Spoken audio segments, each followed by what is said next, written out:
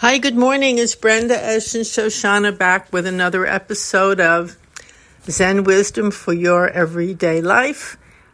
Or you could also call it Finding God, Finding Spirit, Finding Source at the kitchen table or in the grocery or anywhere you are, everywhere you are. You don't even have to find it. It's with you. It's finding you every single minute. And isn't that wonderful? So good morning, and what a beautiful day today. Suddenly sun breaking through, clouds a little earlier. Every moment is a new moment, a birthday moment. Many birthdays coming up, and also a very, very significant week of Rohatsu session, which is the most important session of the year.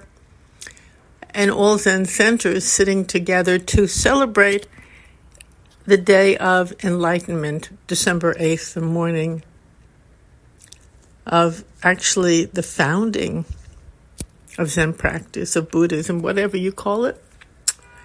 Names. You know, if we hear one name, then we can recoil from it. Oh, I don't want to do any isms. You know, that's why Zen comes to point to the essence of it, the heart of it, the soul of it, the spirit of it, which is the kitchen table, taking a walk, meeting a stranger, meeting an old friend again. That is Zen practice. Usually when we sit, we feel wonderful. Sooner or later, we feel wonderful. We may have some discomfort, but that becomes wonderful too. The discomfort, when it comes up in the context of sitting, it's fine. It's fine. It's just a momentary passing of something. Doesn't matter. It turns into something wonderful. Energy, love. It turns into many things. The whole practice of Zen is don't hold on. Don't fixate, don't expect, don't demand to be able to be with the unimaginable, unthinkable changes of life. And as we become able to do that, we realize that what we've planned, what we've expected, what we've hoped for, what we're counting on often isn't going to turn out that way. It turns out the way it turns out. It doesn't turn out the way we often hope planned. Other factors arise. And sometimes when that happens and we see that what we've planned is going to be disrupted, there's two ways to handle that. And a certain aspect of practice is you don't pay attention to the disruptions, the interruptions. You just sit. You just stay focused. You just stay with what you've planned. Don't move. Don't shift. Don't allow anything to disrupt your practice, your concentration, your discipline. And that is very valuable, very important. It's certainly nothing to sneeze at. Because many things that do come along to disrupt or interrupt, if we just keep going with that all the time, we can become just in a whirl or pretty lost or confused about what's happening. That's one part of practice, and it's a very, very, very necessary practice, maybe for the first 50 years or so. However, there comes a time when that is so much a part of our nature that we begin to look at all these so-called interruptions or disruptions differently. And we receive them differently. We receive everything that looks potentially like an obstacle or an interference as if this too is it. No difference between what's coming and the silent, focusing, sitting. Not rejecting, not trying to be in charge of the world and of everything that's happening in it. When we're sitting in a very silent, focused way, we want to be in charge of the sitting, of the practice. We have made up our mind how it has to be, and we won't let that go. We're in charge. We're in charge. And then as we keep practicing on and on, the question, the koan, a natural koan, appears, which is, who's really in charge of all this? Are you in charge? Really? Or is that a delusion that we all live with so we can feel strong, so we can feel balanced, so we can feel anchored? And so we can do that very important practice of staying focused. It's a paradox. Both parts are very, very, very important.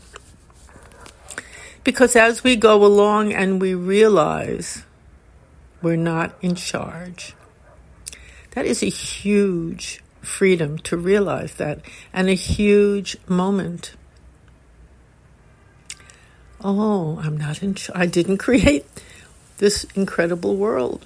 Now, on the one hand, there's a whole stream of thought. Yes, our thoughts create it. Your karma's creating it. Interdependence is creating it. Conditions are creating it.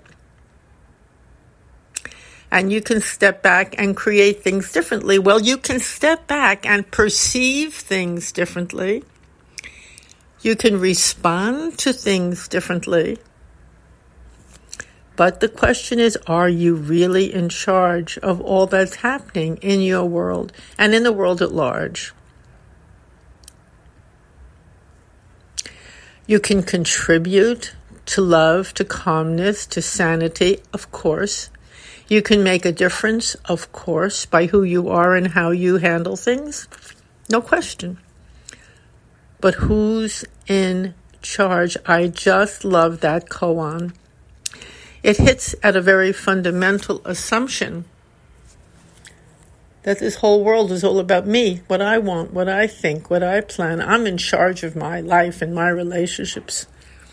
That can come from a very fixed, egoistic position, which sets us in opposition to everything else, including many beautiful things that are trying to reach us.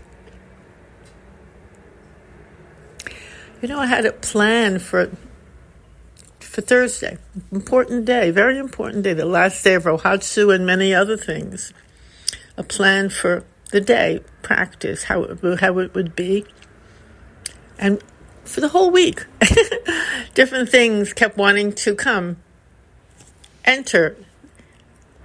You could call it disrupt, but I don't call it disrupt. Invitations, I call them invitations, kept coming. To let go of maybe a very fixed plan and allow the universe to bring what it wanted to bring, and to take what it wanted to take, whatever plan I might have had.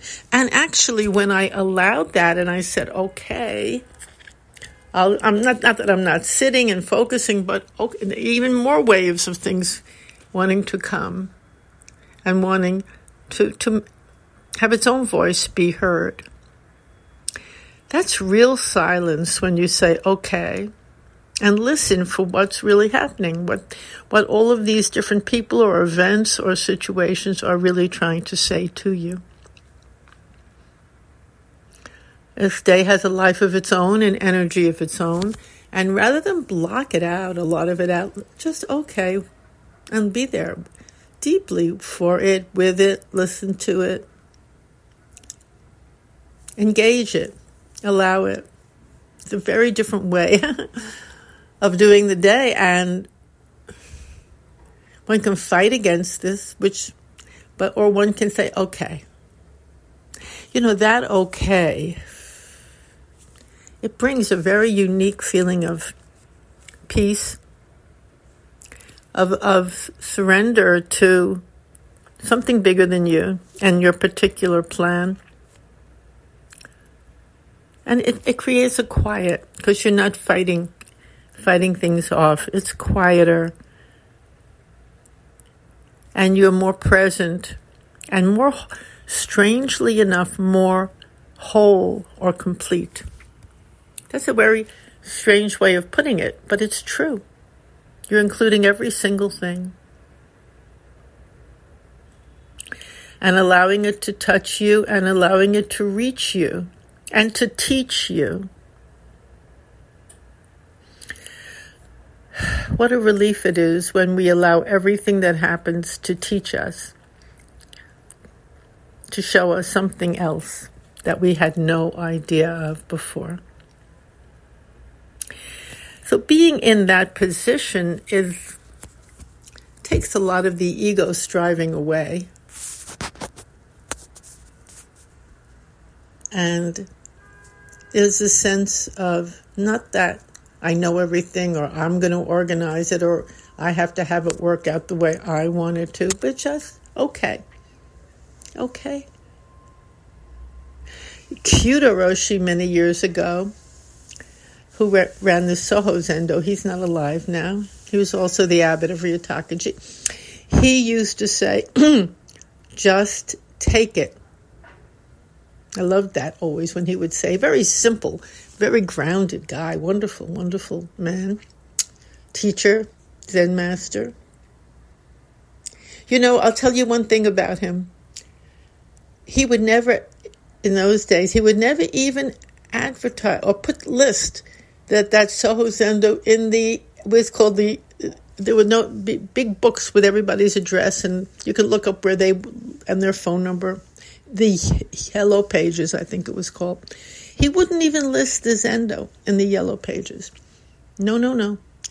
People came just because they came, as he would say, through karma or through destiny, or they just came. They had to find the Zendo. It wasn't going to try to bring anyone in.